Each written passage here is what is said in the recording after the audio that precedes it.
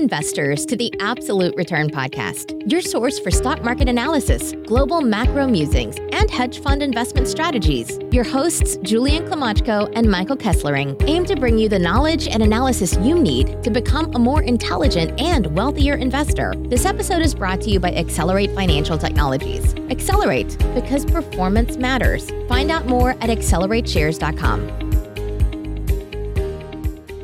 Welcome, ladies and gents, to episode 56 of the Absolute Return Podcast. I'm your host, Julian Klimachko. And I'm Mike Kesslering. Today is Friday, February 28th, a pretty wild week. Wanted to touch on a few things, focused on the fear gripping investors as coronavirus caused a global stock market rout. What's an investor to do? We got your bear market playbook for you. U.S. Treasury yields hit new all-time lows as investors panic buy safe haven securities. Should you be buying bonds here? Intuit acquires fintech company Credit Karma for $7.1 billion. What's the strategic rationale behind this deal? And finally, Berkshire Hathaway released Warren Buffett's annual letter to shareholders. What's Warren thinking these days? Stock markets suffered their worst week since 2008-2009 global financial crisis as the S&P 500 plunged nearly 15% on coronavirus fears. Now, the market's rout began really on Monday after news that the virus was spreading outside of China pretty rapidly, and then investors started to fear that this coronavirus pandemic was evolving from a Chinese crisis to a global and potentially out of control problem. And that's what really got investors on edge here, is just the whole uncertainty of it all and the virus's effect on the global economy. The equity index fell into correction territory at record speed, taking just 6 trading sessions to fall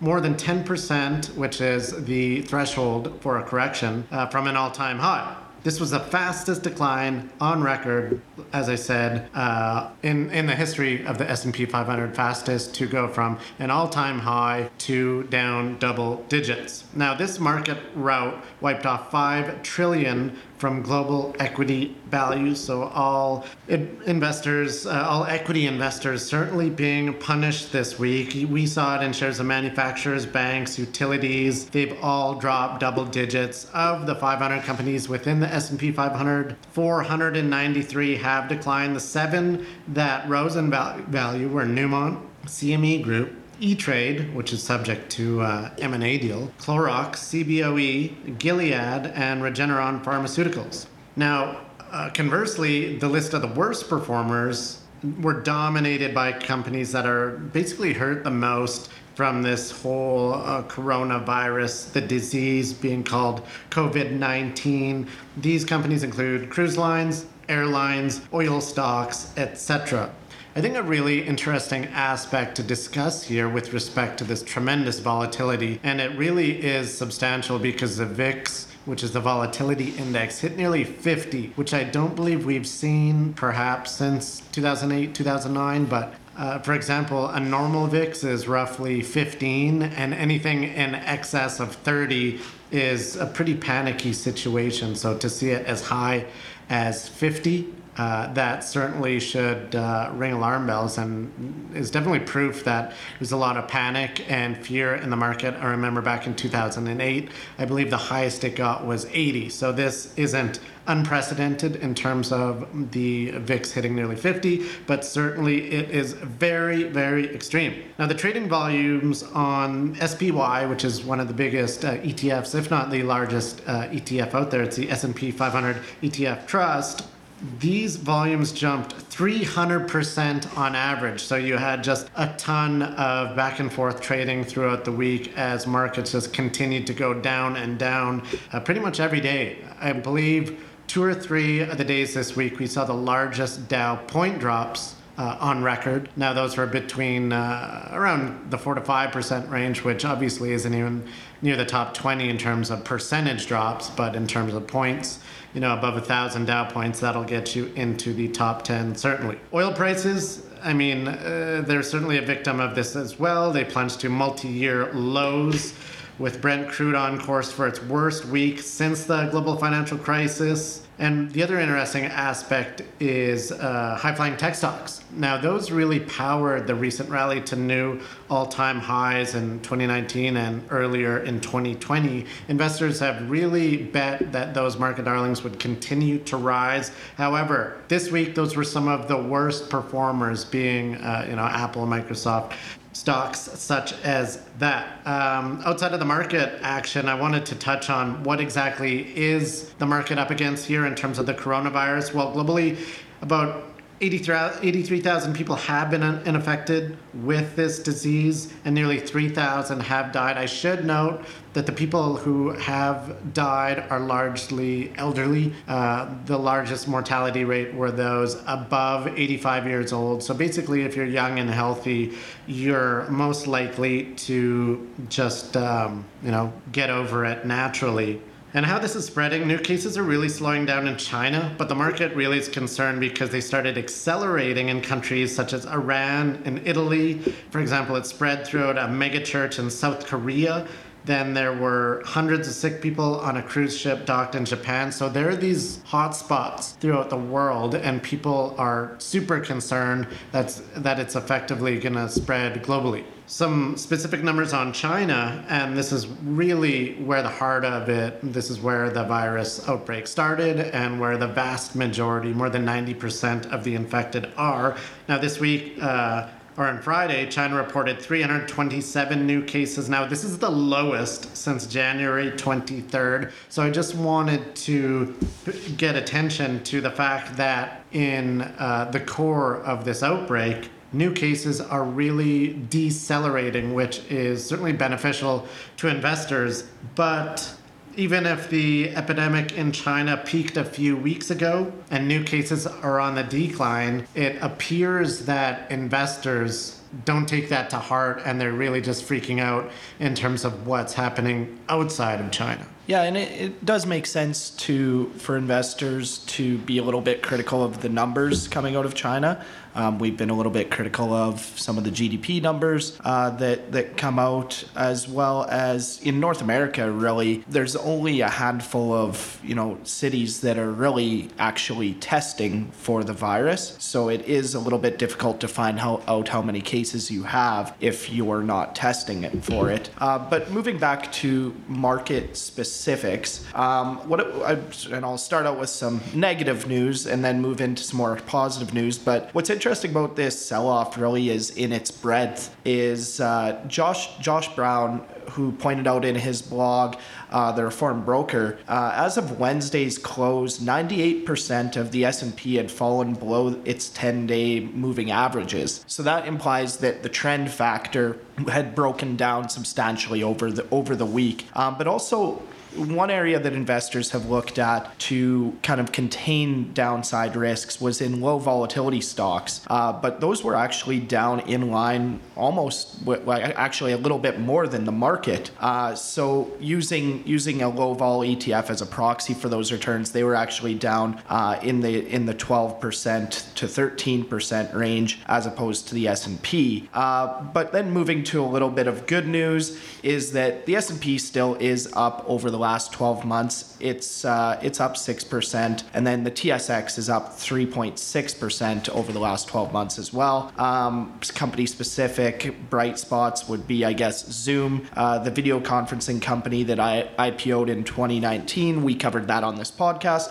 They're competitors to Skype, and it was up actually over this week 3.1%, really just on sentiment of more meetings moving to video conferencing as opposed to in-person meetings. Yeah, it's kind of ridiculous in terms of these names being pushed around by short-term traders, because you look at the market performance specifically of the stocks outperforming. You have Clorox, you have Zoom, something like Netflix, and they refer to these companies as the stay-at-home basket, because some traders are expecting that if the virus was to spread, and then you have a fairly short incubation period, but in order to contain the virus and prevent more people from getting infected, many companies would go to have a stay-at-home work type environment, which would likely be short-term, and you got to take in terms of, you think in terms of long-term equity value, is 2 weeks of slightly increased revenue going to, have a material effect on the present value of those future cash flows, right? That's kind of something to consider, not just a short-term play where you're looking to flip it to the next guy tomorrow at a slightly higher price. Yeah, certainly, and it really doesn't reflect on the long-term value of these companies, as you'd mentioned. One other bright spot is that tracking merger arb yields, they've increased from 5.6% last Friday by our calculations to 7.1% this Friday. So, a good entry point for merger arb situations, which also looking at the merger arb index has had a lot less volatility than overall stock markets, which is a positive attribute of that strategy. Yeah, the other thing to mention in terms of merger arb yields widening, you had junk bond spreads widening; those came under pressure. And I should mention that there's been a lot of critics of junk bond ETFs specifically saying that they wouldn't be able to handle a market crash. But I think this week really proved that they definitely can handle it, because you had record redemptions out of junk bond ETFs, and really it's somewhat like the tail wagging the dog, where you're not seeing the underlying liquidity within the underlying junk bonds, but that liquidity is manifesting itself within the junk bond ETF, which I think is an incredible thing. So it appears that junk bond ETFs has actually increased liquidity just because the underlying bonds don't really need to trade, just the overarching ETF needs to trade. And so that's a really interesting dynamic, and it's also proof that the criticism of some of these ETFs blowing apart, blowing up within a bear market, that really just hasn't come to fruition. In addition, other spreads widening out. You had, high yield bank loan, high yield loan ETFs. Those yields were widening, but counter to that, you obviously had treasury yields hitting rock bottom. So corporate bonds, government bonds really rallying here. You had a bit of a gold rally as well. However, it was volatile. But nonetheless, the question really is, what's an investor to do here? And I always want to tell investors that they really should take a long-term time frame when making any asset allocation decisions. It's never a good idea to make a wild financial decision that could throw you off your financial goals when you come across an anecdote or a negative headline. Certainly the media tends to amplify these negative news and the negative swings, but many people, if you don't have the thick skin, they tend to be reactive and diverge from their long-term financial plan. I think it's interesting to compare this big swing to something like private equity, where if you consider that the S&P is down 13 to 15%, well, a private equity fund, since they have significantly higher leverage and more so focus on smaller cap names, they would be down likely 30 to 40% just over the past week or two. But they don't have to mark their funds to market, and they don't have to shove it. The media is not shoving it in investors' faces, 100 times a day, so people are somewhat oblivious to the price action, and it keeps them invested. And number one, that is the most important thing to do in a stock market crash, is don't sell everything, because everyone who does that, you miss the subsequent rebound. You lose a lot of great investments with solid long-term prospects just due to, a short-term emotional bout. Interesting analog here, and perhaps one of the worst pandemics on record was the Spanish flu, which happened in late 1910s. So in December 1917, the Dow Jones bottomed at 66. Yeah, that's right. These days we are having 1,000-point swings from a range of 27,000, but back then the Dow was only at 66 points. That's where it bottomed in this pandemic, which was a magnitude or a number of orders of magnitude larger and more serious than this coronavirus pandemic. The Spanish flu actually infected 500 million people around the world, and with an estimated death toll of between 50 to 100 million people.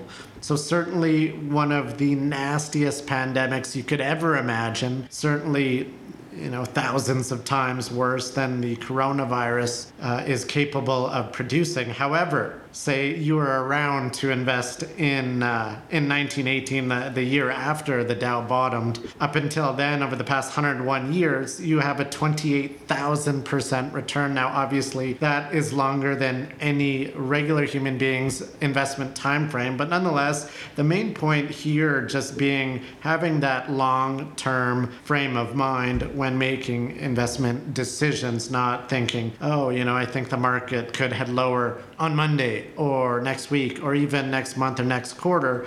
You should be thinking, if you're, say, 40 years old, how will this affect my investments when I'm 65? How is it going to affect my investments in 25, 35, 40 years, which is a truly long-term time frame? So that's really what investors should be considering here. What's an investor to do? We always like to promote the idea of risk management before it's too late, meaning a highly diversified portfolio. You got your stocks, you got your bonds, but you should also be considering uncorrelated assets, whether it be gold, whether it be hedge funds, venture capital, digital assets. The really important thing is to have uncorrelated return streams within your portfolios. But nonetheless, in terms of coronavirus, I think that we will get through this and we will go on to exceed all-time highs at some point in the near to medium term, because you just got to remember that with respect to the coronavirus, the majority of people who are affected have no major problems or complications. As I indicated, it's largely the elderly who are already very weak and sick that are dying, which is obviously very unfortunate from the human perspective, but nonetheless, from a markets only perspective, stay invested. As stocks tanked this week, the yield on the US 10-year Treasury note fell to its lowest on record, hitting 1.15%, and investors sought refuge from this coronavirus panic. These declining yields indicate that the market participants that are buying these bonds expect economic growth to decline and ultimately the Federal Reserve to go ahead and cut interest rates. If we look at what the market is implying in terms of rate cuts, now the futures market is pricing in 100% chance of a Fed rate cut in March. So next month, it looks like a rate cut is likely. Now, price action from an equity perspective isn't officially part of the Fed's mandate, but they do point to tightening financial conditions, which is just another way of saying, look, stocks and corporate bonds are getting smoked here, so we got to step in and support the market under the guise of the so-called Powell put. As it stands, the Fed's benchmark federal funds rate is currently set between 1.5% and 1.75%. Now, the market is starting to price in 4 rate cuts in 2020. That's right. So 1 rate cut in March, and an additional 3 rate cuts behind that, largely due to this drama surrounding the coronavirus. If these 4 rate cuts are affected, this will bring the Fed funds rate down to a range of 0.5 to 0.75%. So really interesting implications on the bond market. What are your thoughts? Do you think investors should be buying bonds here at 1.15% yield when the government has a mandate, the Fed has a mandate to depreciate dollars by 2% per year? Yeah, it's certainly an interesting predicament. And I mean, as well, Powell came out this Friday afternoon saying that, with a statement saying that the Fed will act as appropriate to support the economy. Really just noting the threat that coronavirus poses. With regards to economic activity. As well, he did mention that the Fed is really looking at the longer-lasting economic effects of the virus, such as a hit to consumer confidence and demand, and that they're not as worried about short-term impacts. But just given their I guess moves to that, it's all but assured that they're going to be making a cut in March. That does seem to be somewhat short-term thinking. So there's what the Fed says and what they actually do. So it's important to kind of see through and look at their actual actions, and they are definitely looking at the stock market as well as the president of the United States as well. But if they are cutting, that should be good for bond prices in the short term. But as you had mentioned, the mandate is, if you're looking at the absolute return of bonds, the mandate of the Fed is to have inflation in the 2% range. And, when you look, you can make arguments about the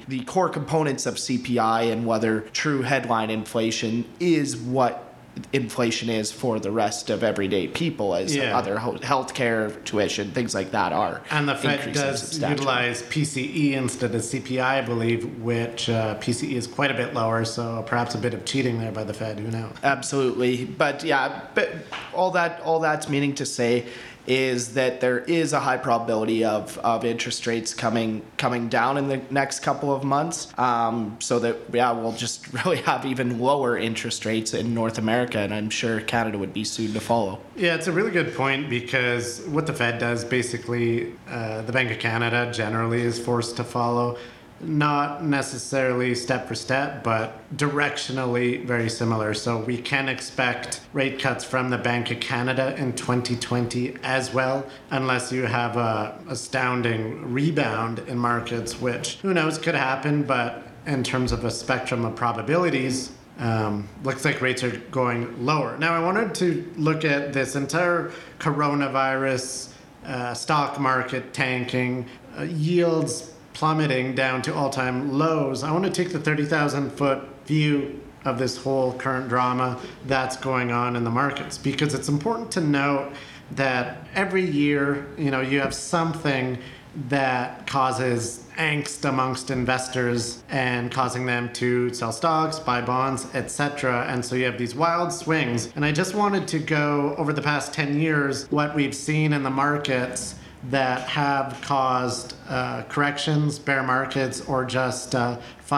drawdowns. Now in 2010, everyone or most investors were frightened of a double dip recession. In 2011, there was the U.S. debt downgrade, which I believe on an intraday basis, the S&P 500 did hit bear market status. So that's north of a 20% decline. In 2012, there's the European debt crisis with, Brexit was a big one, where Greece was going to leave the euro, and you had a whole bunch of drama there. You had European bond yields spiking to very high levels. Then in 2013, it was the taper tantrum out of the Fed. 2014, another outbreak. This time it was Ebola. 2015, you had the oil price plunge caused by Saudi Arabia not cutting production. 2016, Chinese currency devaluation, which the market freaked out about.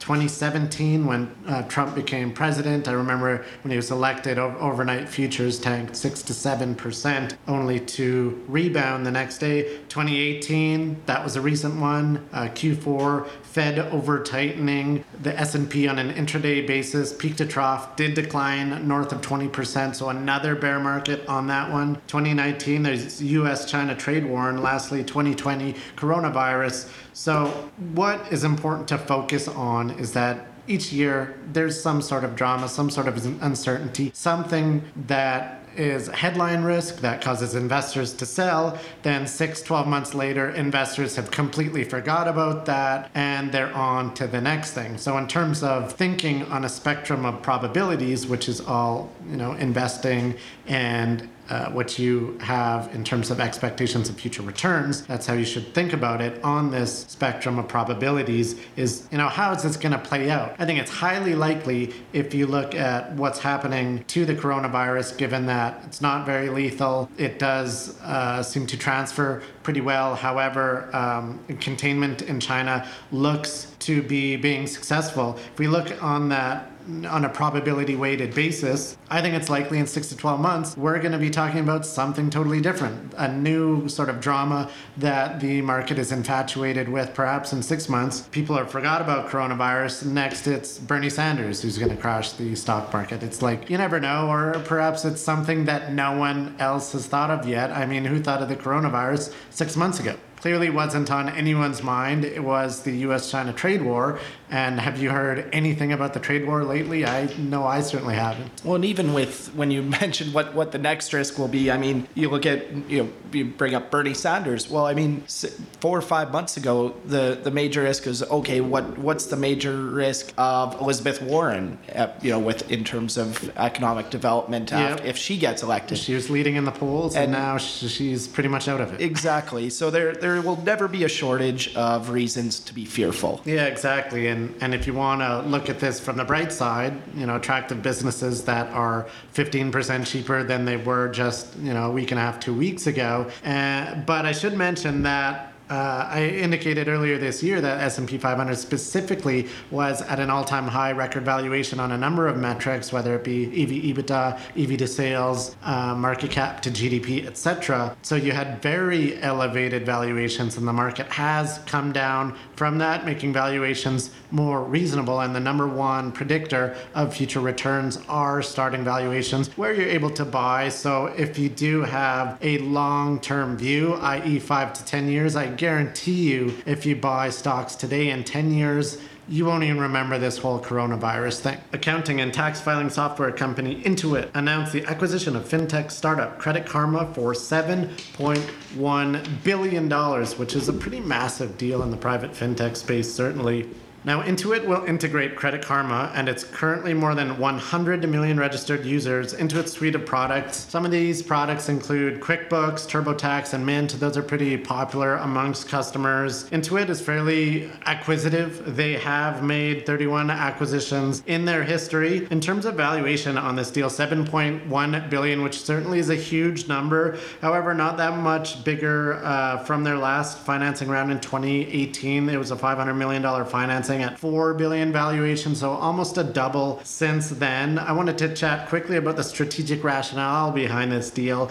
So Intuit is buying Credit Karma really to tap their customer base and offer just a range of services, integrating that into their product offering and tried to upsell those users into Intuit's more premium paid services. They can also grow its wider business by tapping a set of new consumers, and these are mostly younger consumers, which is where Credit Karma was tilted to, and clearly Intuit wasn't as successful in getting that younger type customer. What are your thoughts on this really slam dunk fintech deal, certainly for the investors backing it? Yeah, certainly. And so I just wanted to first compare it to a deal that we talked about last week, Morgan Stanley's acquisition of E-Trade. And really what it comes down to, as you had mentioned, is the acquisition of consumers and of their actual customers. And so what you see in this deal is that Intuit is paying about $67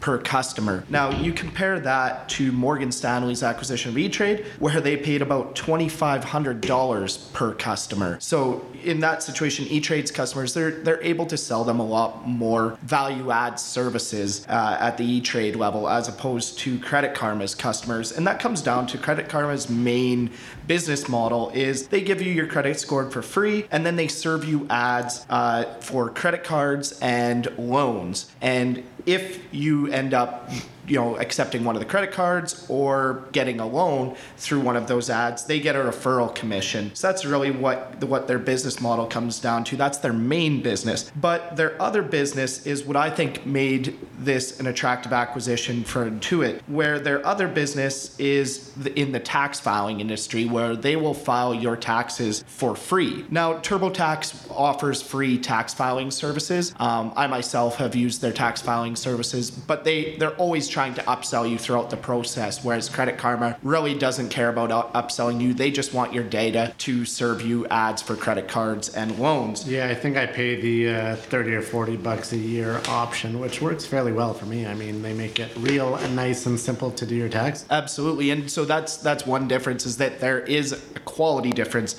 between Credit Karma and the TurboTax offering. But this was really shaking up the tax filing industry. essentially offering it for free, as all of their competitors, so whether it be Intuit and some of the other competitors, were charging ultimately for their tax filing services. And if you look from an antitrust perspective, there has been rumblings that there could be some concerns over industry overlap, as it's estimated that in 2019, TurboTax's percentage of the online tax prep market was 67%, whereas Credit Karma's had only 2.5%, but was growing very rapidly. So that could pose an issue for antitrust concerns here. Certainly raises red flags, in my opinion, when you have that concentrated market share. Especially because the explanation of that this would be good for consumers, explaining that to regulators can be very difficult when you're buying a free offering.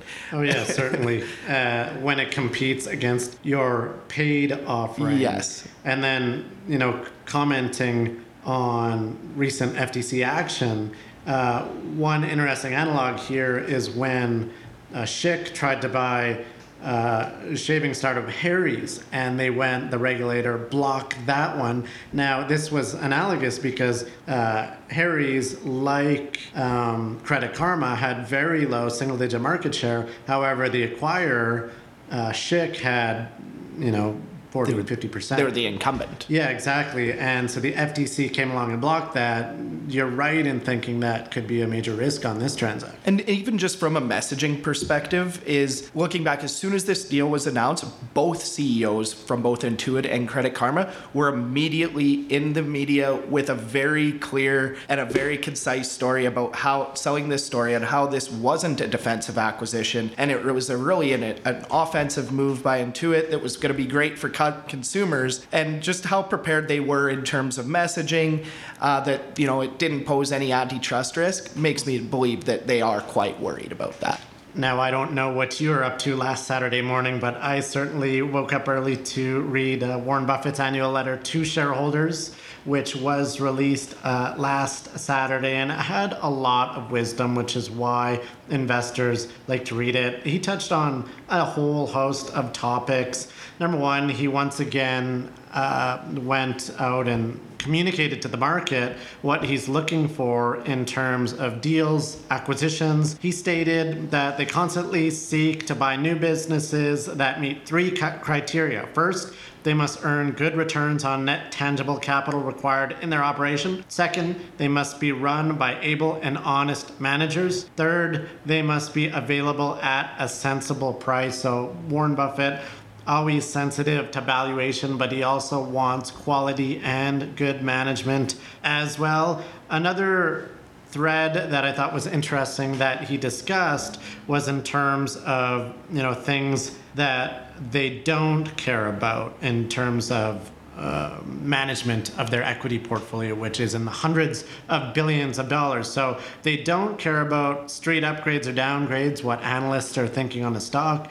They don't care about quarterly beats and misses in terms of quarterly corporate performance of their investments. They don't care about speculating what the Federal Reserve may or may not do, and that has no implications for their investment process. They don't care about potential political developments, and they don't try to speculate on that. And lastly, they safely ignore economists and market strategist forecasts, which I believe is, should be taken to heart by regular investors. I mean, he comes out with his annual letter each year with just great wisdom that investors can study, and you can really, unpack a lot and learn from that. The other thing that I really enjoyed reading about this week, and it sort of dovetails into our whole discussion on should you buy treasuries here with the 10-year yield at 1.15%. And when he commented on it, it was actually trading higher at 1.3%. But he indicated while he's not into forecasting, he does believe that stocks will outperform long-term bonds over the long term. And he also expressed the unattractiveness of buying treasuries at 1.3% when the government's actively trying to depreciate your currency at 2% per year, effectively guaranteeing you a negative real yield on those investments. The other thing is, I mean, he's nearly 90 years old. He's 89 years old. And he did talk somewhat about succession, which is unfortunate, sad part about this whole thing. And other than that, he did touch on some corporate governance aspects as well. He did mention the skyrocketing compensation of directors, which have had negative consequences in terms of turning them into yes men, perhaps not overseeing management, but more so just looking to agree with them and withhold that incredibly high salary, which, I mean, for a handful of meetings per year, it can be as high as $300,000 to $400,000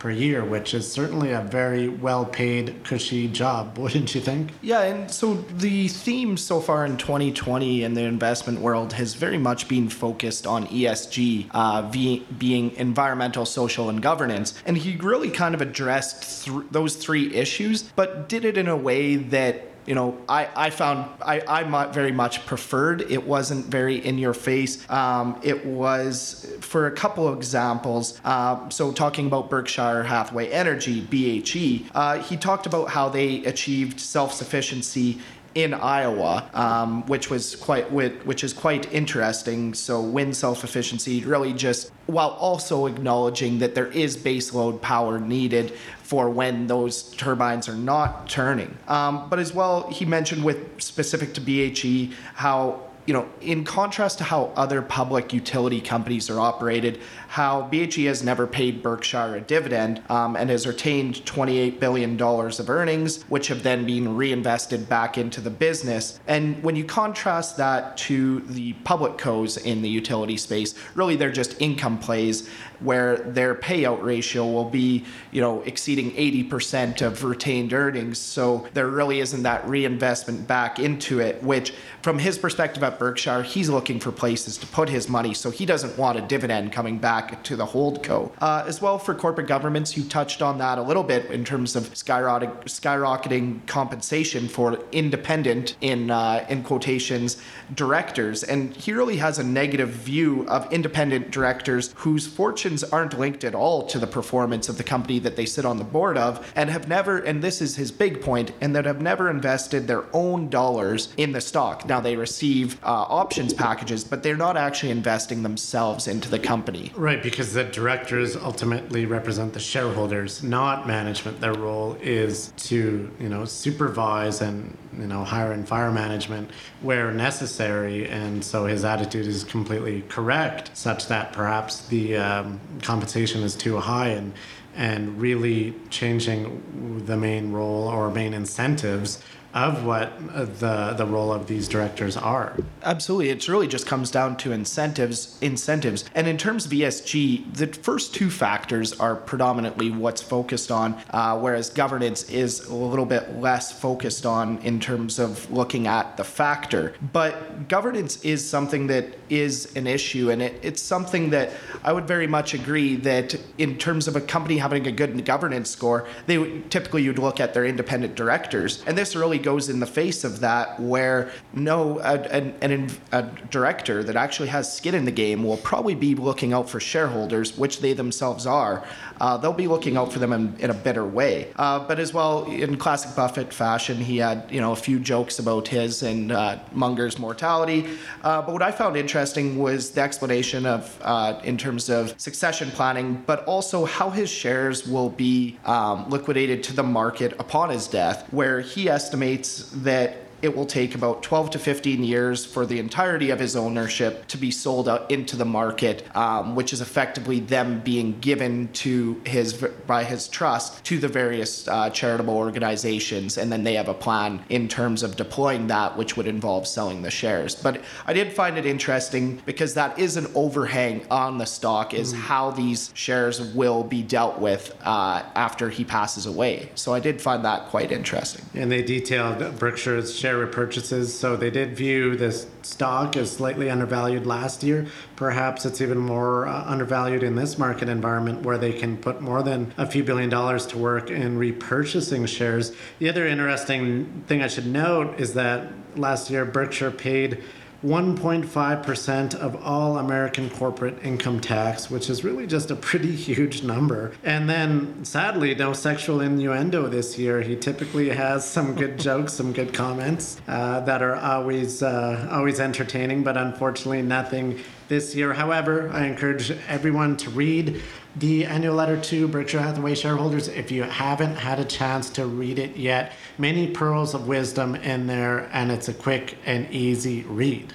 And that's it, ladies and gents, for episode 56 of the Absolute Return podcast. If you enjoyed it, please leave us a review, leave us a comment on Twitter. You can reach me at Julian Klimochko, KLYMOCHKO, and Mike, they can reach you on Twitter at... You can find me at M_Kesslering. Of course, you can check out additional episodes at absolutereturnpodcast.com, and we'll see what the market has in store next week. Perhaps we have a big bounce. Who knows? I mean, I think the market's down 7 days in a row, and in these highly volatile times, historically, you have had these bear market rallies intermittently between these large declines, which we haven't seen yet, but hopefully that comes to investors soon, and financial conditions are much better, but we shall see. Up until then, we'll chat with you soon and wish you best of luck with your investing. Cheers.